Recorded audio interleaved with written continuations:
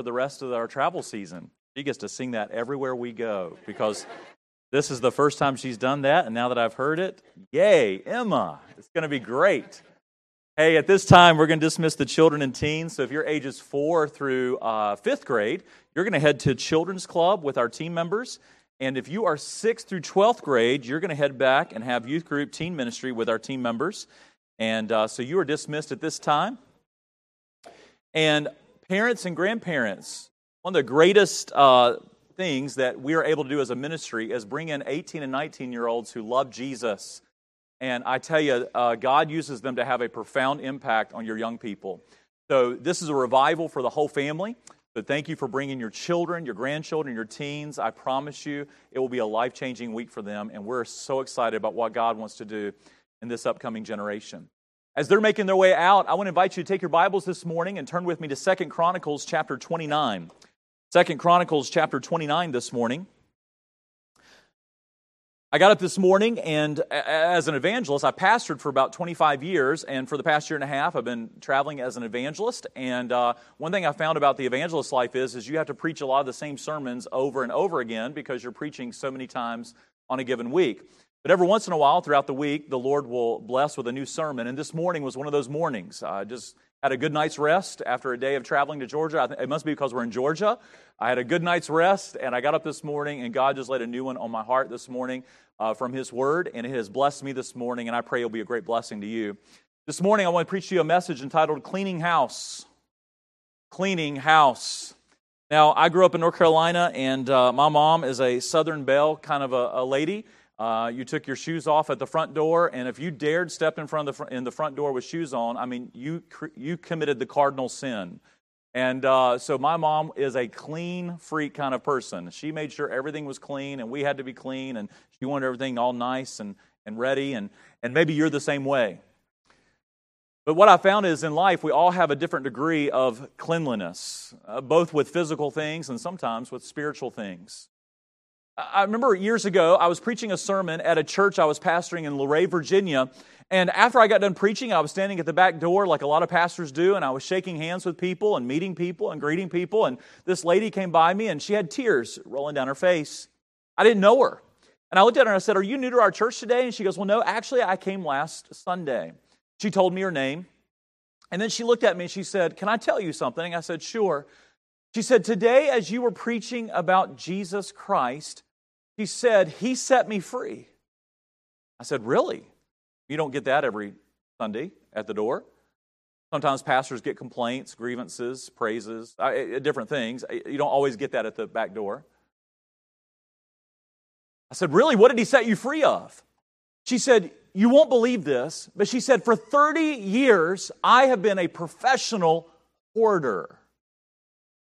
I said, "Really? What does that mean?"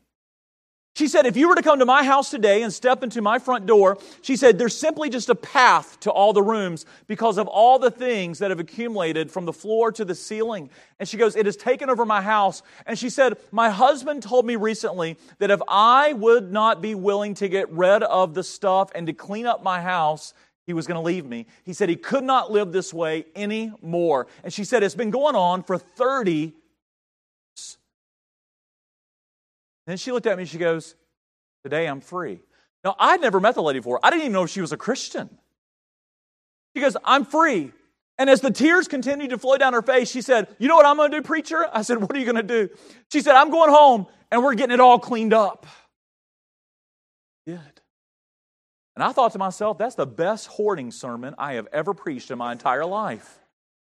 And here's the funny thing about that. I've never preached a sermon on hoarding. But you know what God showed me that day? When you preach God's Word and you preach Jesus, the Holy Spirit of God knows how to take the Word of God, make us like the Son of God, and prick the hearts of the people of God exactly where we need to be pricked. She went home and she cleaned house. And I've got a real burden on my heart in these days. I don't think I need to tell you, but we are living in a very impure world. It's been going on since Genesis 3. And by the way, I know there were some temporary good old days here in America where we tended to elevate morality. But I want to tell you, if you look through human history, there haven't been many good old days. We've been living in a sin-cursed world since Genesis 3. In fact, the world became so wicked and man's thoughts were on evil continually that God sent a great flood upon this world. Destroyed every living thing except for Noah and his family. And God is letting us know that He created us for Himself. He created us to walk with Him, to know Him, to be filled with Him, to be clean. Enjoy Him as we glorify Him forever. I was thinking this morning in this thought of cleaning up house. Our team was sharing over here last night in the fellowship hall, and one of the team members said, Pastor Mark, I'm still trying to wrap my mind around this, that the day I got saved and repented of my sin and put my faith and trust in Jesus Christ, that my body became the temple of the Holy Spirit. And one of the team members looked at me last night and said, Team, can I just remind you all of something? God lives in us. Now this is profound. And it's not just profound to an outside world. It was profound to Jewish New Testament believers. The Jewish people could not imagine that God would come and make His Holy of Holies in people. But that is the new covenant. That's a New Testament believer. That's what Christ accomplished on the cross. That's what it means to be a part of His church. That the moment you trust Jesus, not only are you saved from your past, present, and future sin, but God Himself comes and makes His home in you. And here's my question for you this morning. If you know Jesus, God has made His home in you, but is He at home in you? You know what I found? There's times at my house, it's my home, but we're not all at home. When you and your spouse are arguing, all of a sudden, you may not feel at home. When there's trouble at home, though it may be your house, you may not feel at home in your house. The Apostle Paul prayed this for the church at Ephesus. He says, I pray that Christ would dwell in your hearts through faith. He's talking to believers. You're like, wait a second, if I'm a believer, Christ already lives in me by the person of the Holy Spirit. What does He mean that I pray that Christ would dwell in your hearts by faith? What He's saying is this, that the Christ who now lives in you by the person of the Holy Spirit, I pray that you would be so clean and so yielded to Him that He would be at home in you. That every closet and crevice of your heart would be free space for the Holy Spirit of God. This morning, I want to talk to you about cleaning house. In 2 Chronicles chapter 29, we run across an incredible passage where King Hezekiah, cleaned up the house of God. And basically, I won't bore you with a bunch of historical details, but I'll just get right to the point.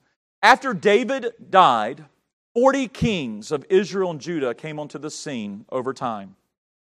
And only 6 did what was right in the sight of God all their days. 6 out of 40 kings only did what was right in the sight of God. Hezekiah is one of these people. And the interesting thing about Hezekiah is his dad was a very evil king. But Hezekiah, at the age of 25, took the throne. And I want to suggest something to you. He was a chain breaker. You see, some of you sitting here and your parents didn't know Jesus. Your parents didn't follow hard after Jesus. Maybe you had a very rough upbringing. Maybe you had a very abusive home. Maybe you had a very evil home. But you're sitting here today by the grace of God. And by the grace of God through faith in Jesus Christ, as you walk with Him, you're a chain breaker. You don't have to live in your past. You don't have to live the same way that you grew up. Jesus Christ died and rose again to make all things new. Our identity is not in how we were brought up. Our identity is not in what we did last year. If you're in Christ, your identity is in the Lord Jesus. Hezekiah was a chain breaker.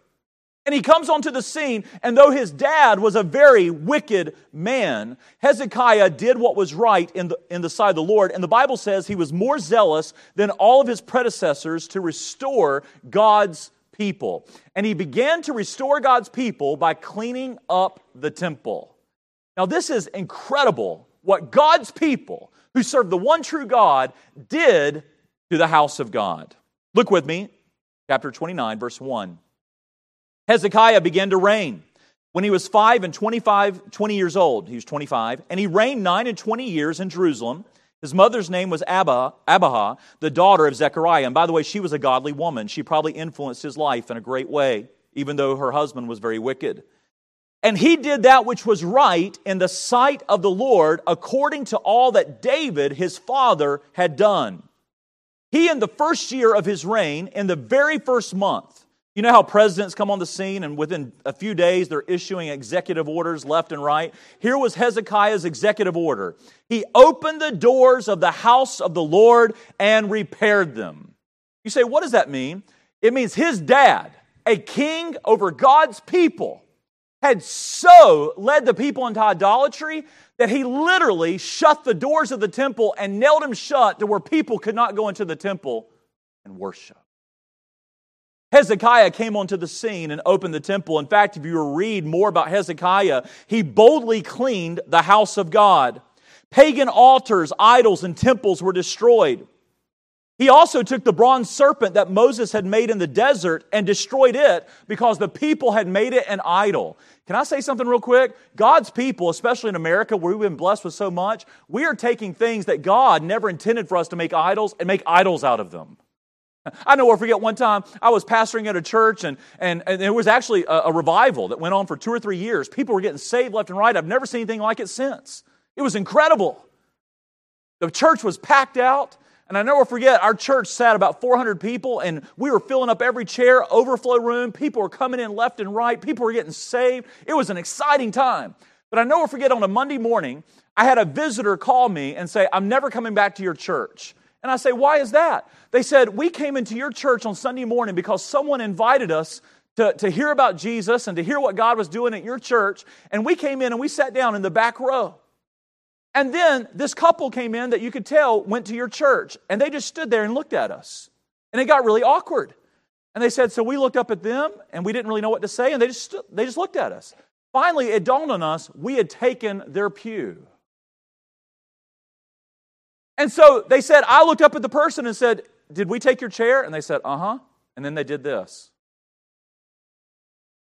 And made them get up. Now, I was ready to turn over tables in the temple. That's how mad I was. Let me tell you what just happened to a Bible-believing, fundamental, believe all the doctrine right, gospel preaching, sat in church for decades, supposedly been saved longer than I've been alive. A Christian who had been given so much just walked in and told a bunch of possibly lost people, get out of my chair. That's been going on for a while. God's people had taken the brazen serpent that Moses had made and started worshiping it. That was never the point of the serpent. The serpent pointed to Jesus Christ. The serpent that Moses made was pointing to the fact, look and live. There's a Messiah coming, a Redeemer coming. And all of a sudden in America, we've made all sorts of things that though we thought they were holy, we made them into idols. They're traditions of men. The Bible says here the temple in Jerusalem, whose doors had been nailed shut by Hezekiah's own father, Hezekiah opened those doors. He cleaned out the temple. He reopened it for worship. He restored the Levitical priesthood. He turned the Passover back into a national holiday. And when Hezekiah got finished, revival came to the people of God. Now, in America, we're long past due for a revival. And I want to explain something real quick. This is my opinion. Spiritual awakening is for the lost. Revival is for the Christian. The reason revival is for the Christian is the word revival means to live again. A lost person has never been made alive in the first place. So they need to be awakened to the gospel of Jesus Christ. But a Christian who's been made alive in Christ by grace through faith, when we begin to backslide, we need to be revived. And only when the believers are revived do they share the gospel that awakens the lost to their need for a Savior. Revival came to God's people, but it came when they got their lives in order, and cleaned up the house of God. Now you say, wait a second, do we need to clean this church? No, that's not where the house is. You're the house. Your body is the temple of the holy. Here's the question I have for you this morning. Are you revival ready? Are you living in revival? Does your house need some cleaning? Revival came, but house cleaning was needed first. Here's 4 simple things I'm going to share with you quickly. 4 signs that you may need a house cleaning of the heart. 4 signs that you may need a house cleaning of the heart. Look with me in verse 3. The Bible says, he in the first year of his reign, in the first month, opened the doors of the house of the Lord and repaired them, and he brought in the priests and the Levites, the religious leaders. He gathered them together in the east street. I want to stop right there for a moment. He opened the doors for worship. Point number 1. The first sign that you may need a house cleaning is, are there areas of your life where you've closed the doors of worship? Say that one more time. Are there areas of your life where you have closed the doors? Say, Mark, what do you mean by that? I want to talk about it corporately for a moment, and I want to talk about it individually. We've been traveling all over the country for the past year and a half. I've probably been in 70 or 80 churches at this point. I've been in churches in New York, Michigan, Indiana, Ohio, Pennsylvania, West Virginia, North Carolina, Virginia, now, praise God, Georgia. All up and down this country. In a given year, this team will minister the gospel to 12 to 15,000 people. We've been all over the country. And every pastor has said the same thing in every church that I've been in. They said this: we haven't gotten back a third of our people home. Now, I realize some people are sick. I realize there's some people that can't due to physical reasons. I'm not getting on that, and my goal here today is not to start controversy, but I will tell you this. There's a lot of people that aren't sick that just use this as an excuse to shut the door. Gone. And COVID was a convincing day. Though I profess to be a Christian, though we're not to forsake the assembling of ourselves together, though the people of God is the most important organization on planet Earth because it's the people of God by which God works out His redemptive plan. By the way, the day you got saved, why didn't God take you home to heaven that day? Because He wants to use you for His glory to bring a world to Himself. Praise God, this is a missions-focused church. Your pastor, I was asking last night about your church, and he was just talking about how focused you are on missions. Praise God for that. That's why we're here. But a third of God's people who profess His name have just disappeared. They're not using their spiritual gift. They're not building up the body. They're not stirring one another to good works. They're just gone. Close the doors of corporate worship. How about this one? By the way, if it happens today, I'm so sorry. Because if I offend you, I leave on Saturday, and you don't have to get mad at Pastor about it. You can say, just don't ever have that guy back again. You know, evangelists, they blow in, blow up, and blow out. I don't want to do that, but, you know, we can get by with some things that preacher can't, all right? The other week, we were, not for real, literally just a few weeks ago, we were at a church, and the pastor told me before I got to preach, he said, now listen, at 12 noon, there'll be at least 2 people that stand straight up, on the dot, and walk out. I said, do they have to be somewhere? He said, nope. I said, why do they do that? He goes, I've never figured it out. And I've seen that happen in other churches. And sure enough, I was sitting here preaching, man, I was going at it, team had been singing, God was working. At 12 noon, 2 people stood straight up, walked right out the back doors. You know what they were saying? God, you work on our timetable, we're done. Someone once said this: one of the signs that revival has come to your church corporately is that you crucify the clock. Now, I'm not going to preach for 2 hours. I'm going to be done in a few minutes. But I will tell you, when revivals break out, the clock is crucified. In the country of Wales, one of the greatest Welsh revivals, and then followed up by the Duncan Campbell revival that we see, the church would meet from 7 o'clock at night until 4 a.m. in the morning. And by the way, there's one going on right now. I just got word this morning over at Asbury College, back where the Asbury revival broke out 100 years ago.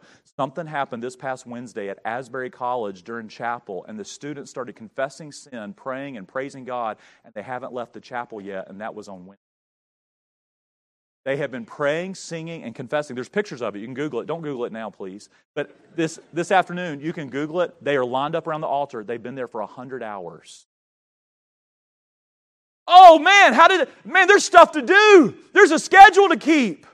We're busy. We got to get to this ball game, and we got to do this, and we got to do this. And all of a sudden, when God gets a hold of people, He sets the agenda. He sets the time. He's in control of the clock. One of the signs that maybe we need to clean up the corporate house of God is we need to quit setting so much of the agenda with God's house. Revival meetings have fallen on hard times. I'll be quite honest with you. What we're doing is falling on hard times. It's hard to get churches to say, hey, we want to have revival meetings this week. Almost every church we've been at looked at me and said, hey, we scheduled revival meetings for a few days, and then we got to the end of it, and man, people wanted to continue. But you know what's so hard? Pastors, and I'm not speaking about your church, I'm just saying pastors are scared to death. Man, if we have a few days of revival meetings, is anybody going to come? But last week, we were at a church, and the pastor told me, he said, man, I'm scared to death for y'all got here. I said, what? About what? He goes, I just don't know if anybody's going to come. He said, we can't get anybody to come to anything past Sunday morning. You know what happened? The attendance grew every night last week. The church was packed out on our last night. But there's some pastors that aren't even willing to try. Why? Because we're closing the doors of worship.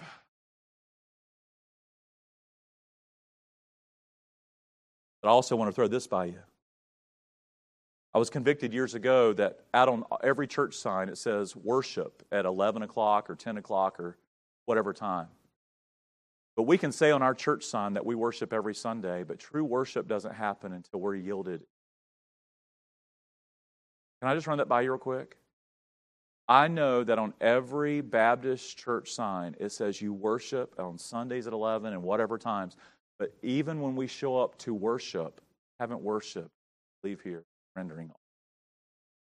That's true worship. Laying yourself on the altar. But can I say this real quick? Individually, is your Christian life bigger than Sunday? Sadly, I run across so many Christians, they come and they worship for an hour on Sunday, but that's it. They don't realize that the moment they were saved, the Holy Spirit come to live in them, not for just an hour on Sunday. The Holy Spirit of God came to live in them full time. And the Holy Spirit is always focused on God. The Holy Spirit is always shining the light on Jesus Christ. He's always creating in us an atmosphere and a focus and an attitude of worship. But only as we're filled with Him, controlled by Him, and yielded to Him, will we do the same. If your Christian life is nothing more than an hour on Sunday, I'm not sure you're ever going to find that in the Bible. New Testament Christianity is a moment by moment, I am dead to self, alive to Christ, and I walk by faith in the Son of God moment by moment, whether it's 3 o'clock on Monday, 5 o'clock on Wednesday, or 11 o'clock on Sunday. I am a worshiper. Setting apart Christ as Lord in my life moment by moment. You remember old Martha? She looked at Mary and said, Mary, get in here and help me. Quit sitting at the feet of Jesus. You know what Martha was saying? God, I want to do good things for you, but I don't want to worship you while I do those things. Here's the first sign that you'll burn out as a Christian. When you start closing the doors of private worship in your heart, you'll come to church or you'll get with God's people and you'll do good things for God, but because you're not worshiping while you do them, you'll burn out. You'll make it about you. You'll set the agenda. By the way, Martha told Jesus what to do. Does anybody think that's a bad idea?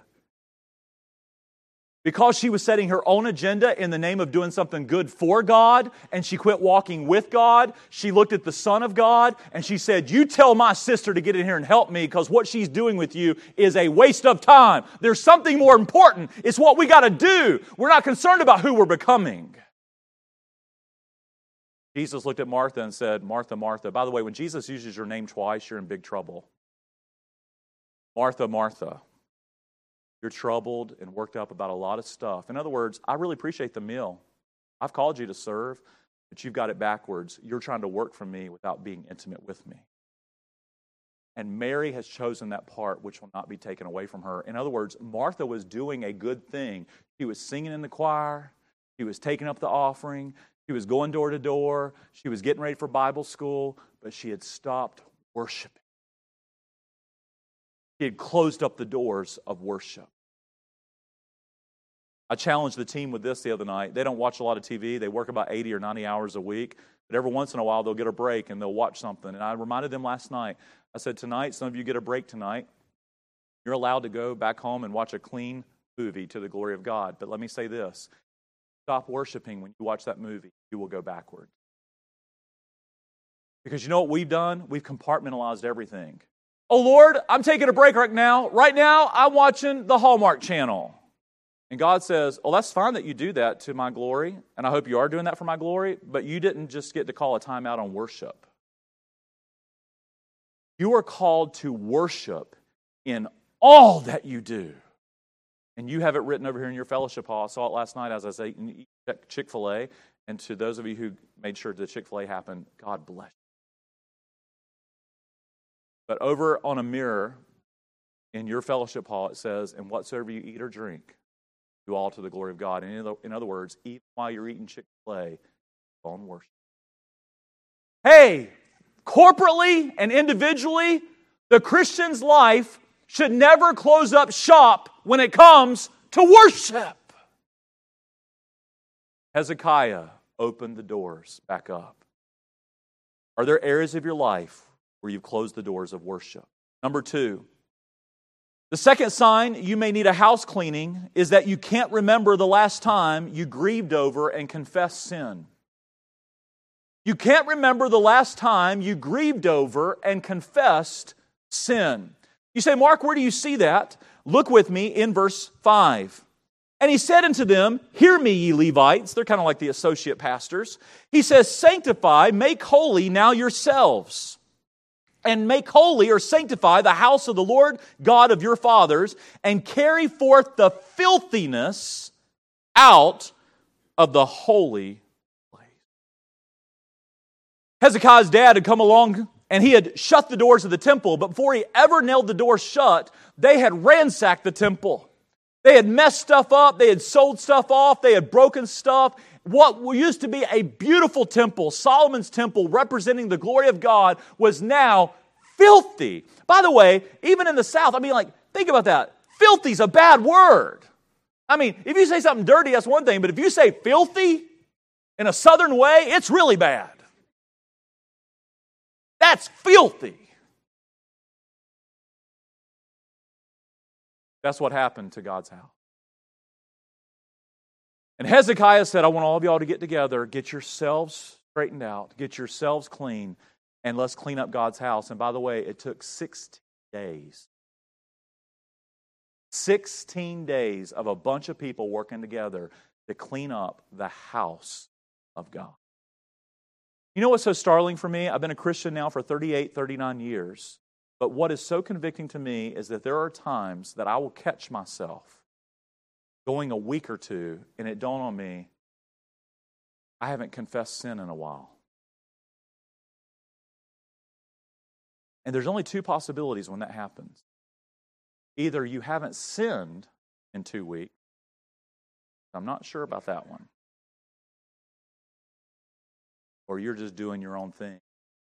Quenched and grieved the Holy Spirit, grown cold and callous, so focused on self and your agenda. You haven't stopped to get quiet for the Lord and said, search me, O God, try my heart, and see if there be any filthiness.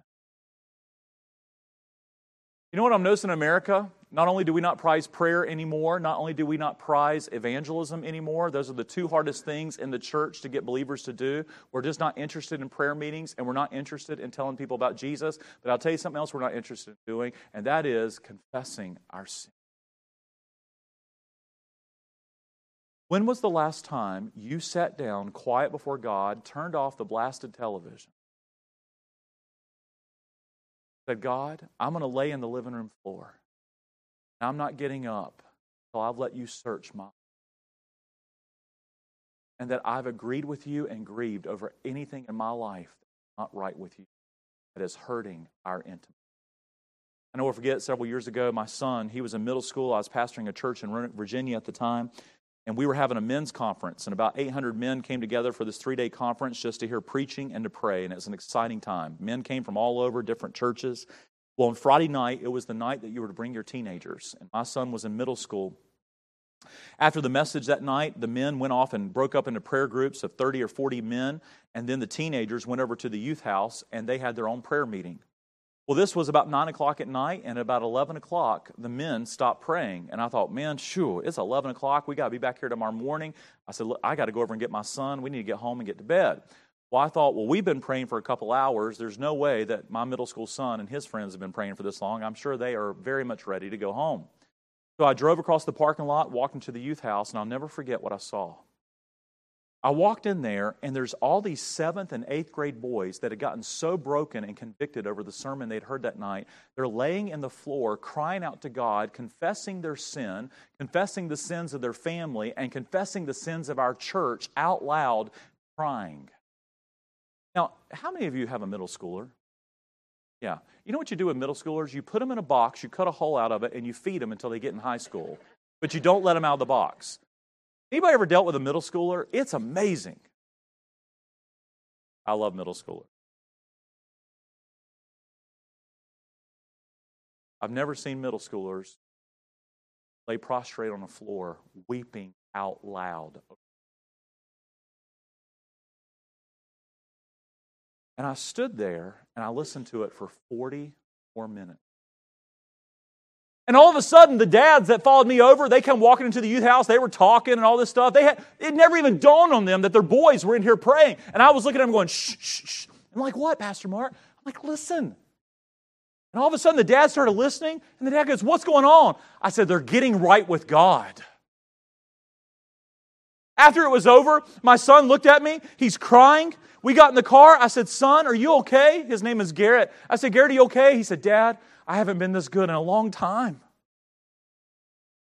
And he said, Dad, I want you to know something. He said, tonight we got all the filthiness out of our lives. We got the junk out of our lives. And he said, Dad, after we got right with God, we started praying for some big stuff. And he said, Dad, God's going to do it.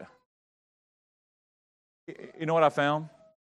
I had a pastor tell me recently, he said, Pastor, after our week of arrival meetings with Encounter, he said, we're going to start back our prayer meetings, but we're no longer just going to pray about physical things. We're going to start praying about the spiritual too. You know what happened when those boys got things right with God? They started praying for God to do big stuff. Why? They were clean. They were expectant. The next morning at home, you ever seen a middle schooler get out of bed? It's an incredible thing. I mean, they don't wake up for like 5 hours after they get up. But man, he jumped out of bed that morning. He came down to the kitchen. He was getting his cereal, and I'm just kind of watching him. I'm like, Garrett, you okay? And I never forget, this 8th grade boy looked at me and said, Dad, I'm clean. I said, well, praise God. You know what happened? That week, we saw God work in 3 or 4 really impossible situations that those guys had prayed for. Let me ask you a question this morning.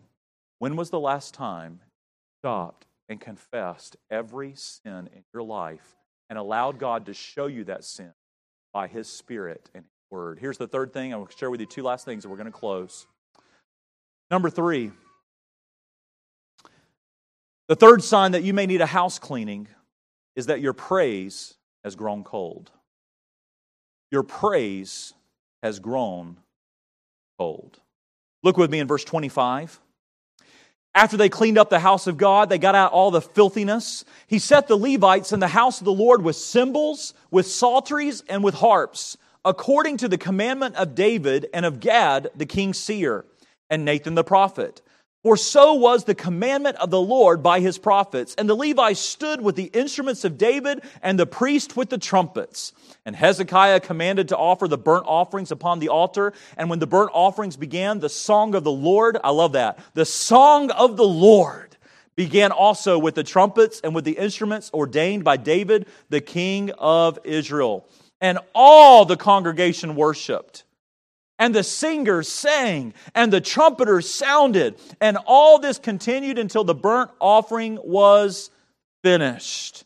I want you to notice something down in verse 30. Moreover, Hezekiah the king and the princes commanded the Levites to sing praise unto the Lord with the words of David, talking about the Psalms, and of Asaph the seer, and they sang praises. And notice a key word there that we don't see sometimes even in Baptist churches. They sang praises with gladness. And they bowed their heads in worship. Now, I want to tell you something. I'm not here to pick on Baptists. I was a Baptist before I was born again. All right? But I've been in a bunch of Baptist churches. There's some that seem to be happy about Jesus, and there's some that I want to stand up and go, He's alive. You know, we're in churches all the time. These young people that love Jesus get up and sing, and then I get up after they sing, and I look out at the congregation, and I mean, it looks like we are at a funeral. And I want to scream out and say, the grave is empty! Goodness! What are y'all so sad about?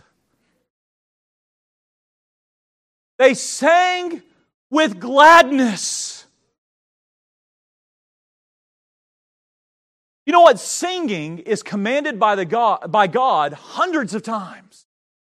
We are commanded by God in the Psalms and all throughout the Word. Praise the Lord. Let everything that has breath praise the Lord. In everything give thanks. Rejoice always. Come into His presence with singing and into His courts with praise. Be thankful to Him. Bless His name.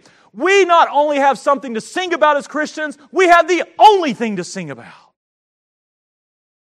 He is risen. He has changed our life. He has been so good to us. He has given us every spiritual blessing in Christ Jesus. He didn't just forgive me of all my sin. He adopted me as His child, and now I can sit at His table forever. He has given me new life. He has given me freedom. He has forgiven me. He's given me a new mind, a new heart. He's given me His Word. He's given me His Spirit. He's given me the family of God, and I can just keep on going. I got something to sing about.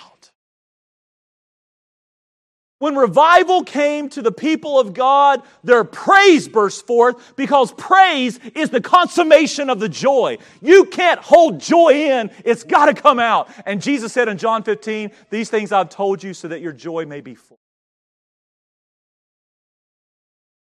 I'm so sorry I'm scaring people's children. I am so sorry.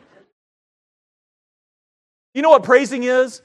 Someone put it this way. It's the verbal prizing of God. Praise is the verbal prizing. Can I ask you a question? I don't care. There's not one verse in the Bible that says don't sing if you don't know how to sing or if you sound bad. You won't find that anywhere. That's called insecurity.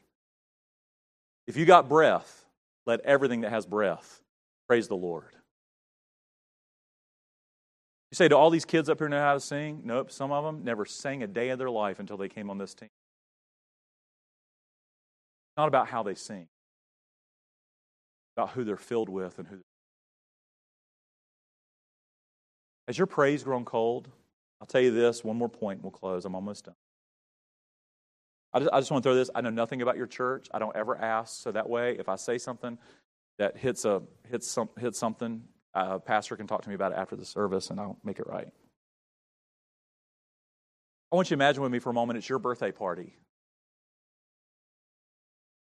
We'll have birthday parties for the team members when they're on the team, and it's a big day, and we make it all about that person, and we have fun, and we have a time of encouragement, and we get them their favorite cake, and it's just a good time of celebration and celebrating God's grace in that person's life.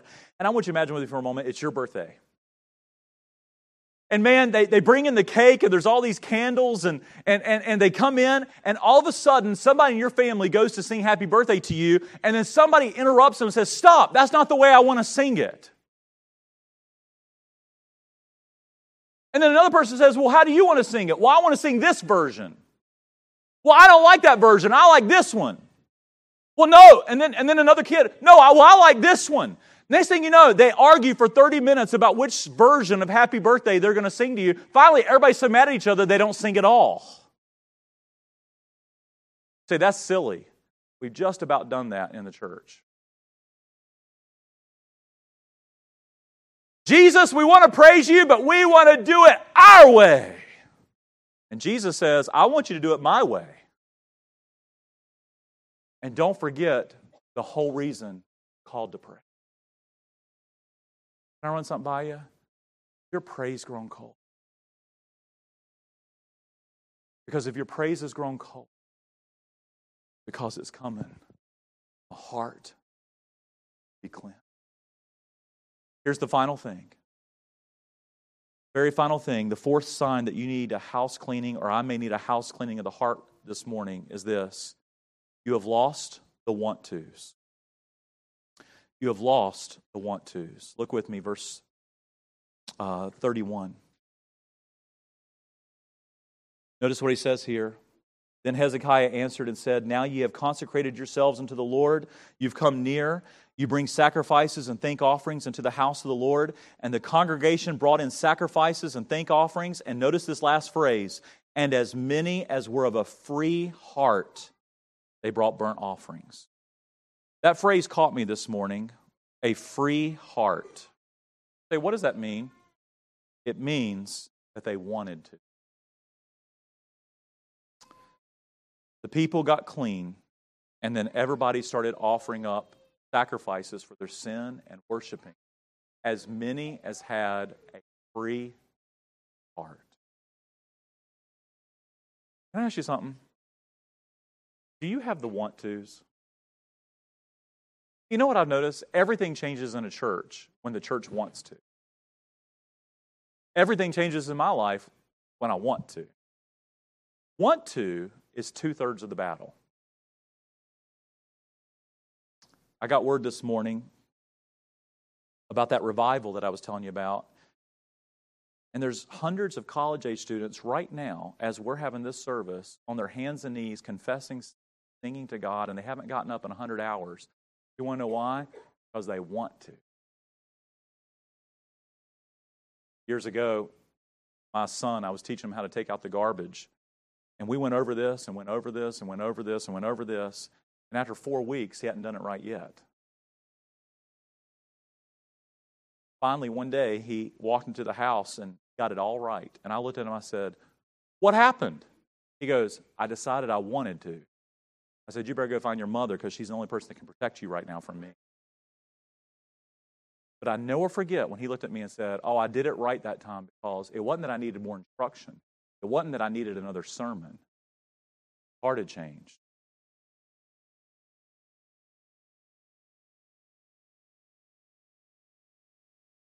Signs that we may need a house cleaning this could be that we have lost the want. Everybody came that had a want-to heart. Laid themselves on the altar. They brought the sacrifices. God. We got all the junk. Secret sin, public sin that we've been blind to, the sin we've been making excuses over. We want revived. You're yours. And we.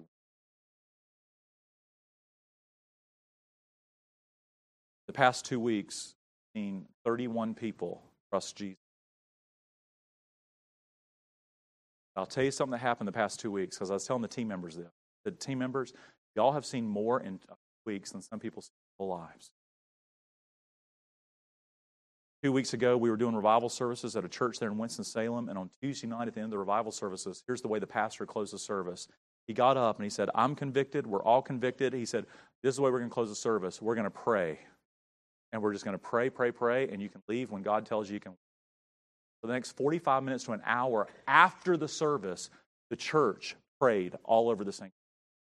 The next day, 17 of their Christian schools came forward in the invitation and wept and trusted Jesus. You know what that tells me? God can do more in 24 hours if we let Him have His way than in us trying to do it on our own. Last week, same thing happened. We had revival services at the church. Numbers continued to grow, but more important than that, the people's hearts were. They had a Christian school. One of the administrators got so convicted last week about prayer that she called all the Christian school teachers and said, we're going to start meeting at 5 a.m. in the morning this week to pray for our students. Those teachers started praying at 5 a.m. every morning last week. And on Friday, over 100 of those students at the altar weeping with our team members, confessing pornography, confessing secret sin, confessing the sins of the heart, getting things cleaned up. 13 of them called on Jesus to save them. And several of them said, I'm going back, and next week things are going to be different in our school. We're going to start Bible studies and prayer groups. We're tired of being lukewarm. You know what happened? Revival came. You know why? They cleaned house. I don't know anything about your church. It may be the most revived church in the United States. But you know where revival needs to be part. Church. It's in the areas Bow your head and close. Pastor's going to come forward. Valerie's going to come and play quietly. Here's the last verse. Hezekiah rejoiced in all the people that God had prepared the people, for the thing was done suddenly. In other words, Hezekiah marveled at how quick all this went down. God was at work. I've left 2 churches in the past 2 weeks where they were surprised at how quick God worked and did the impossible as soon as people got clean. And I bet there's a bunch of people at Asbury College this morning that are sitting here going, wow, everybody's complaining about this new generation. Everybody's giving up on this new generation. Well, God's not done with them. They've been praying for 100 hours. Look, this thing's been done quickly. God wastes no time. We get on board with Him individually and corporately. Today, the key, having a fresh wind, fresh fire of God's Holy Spirit working in your life, is through confession. Confession's the pathway to healing. Cleanse yourself of all filthiness of the flesh. 2 Corinthians 7 verse 1 says, perfecting holiness in the fear of God. I'm going to let Pastor lead us as he sees fit.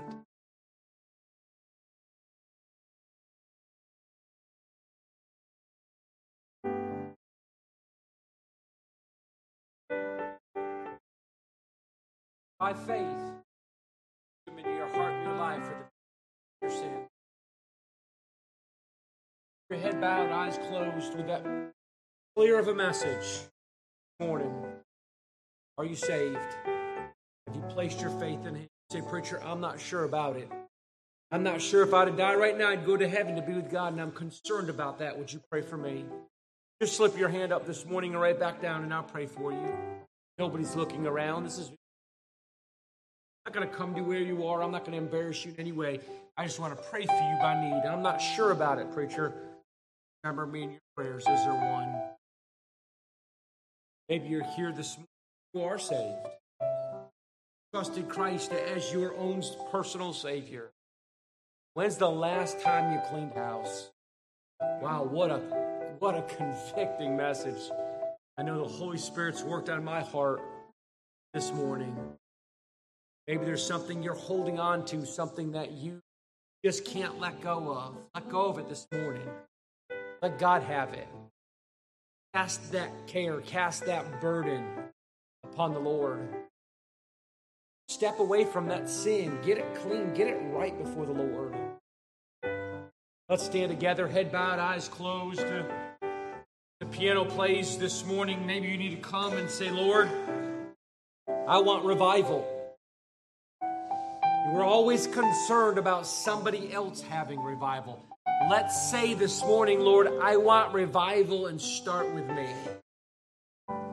I want to see people clean. Start with me. May that be your prayer this morning. If you need to come for whatever reason this morning as the piano plays, you come.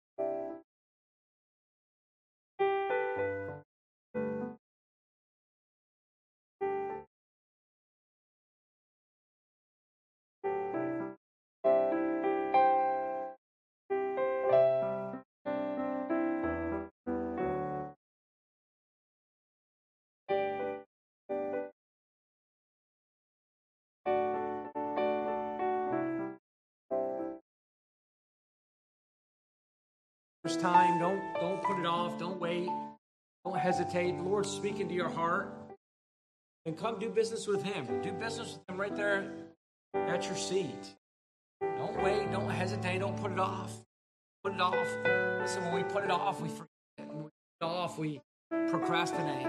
Let's just go ahead and do business with Him this morning. If you need to come, there's time this morning. You come.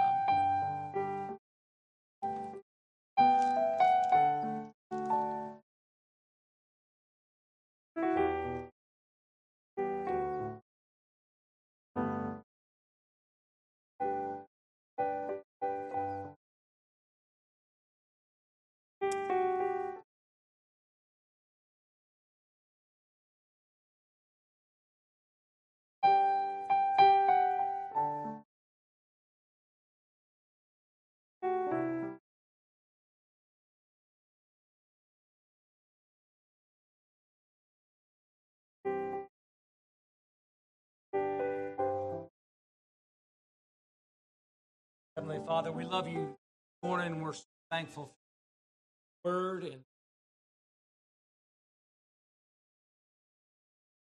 message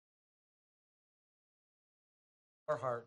Pray, help us, not just today, but continually to keep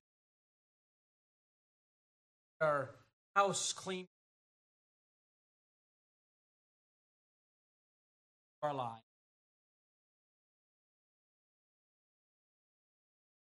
Worship, honoring part of our. Thank you for those that right there that work.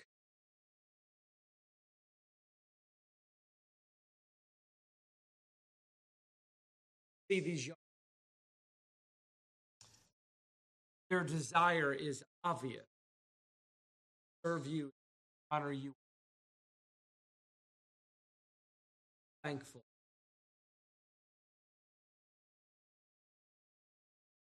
Their ministry.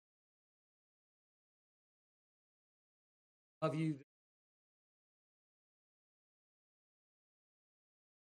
And just before you go, we've got one decision. Some of you are going to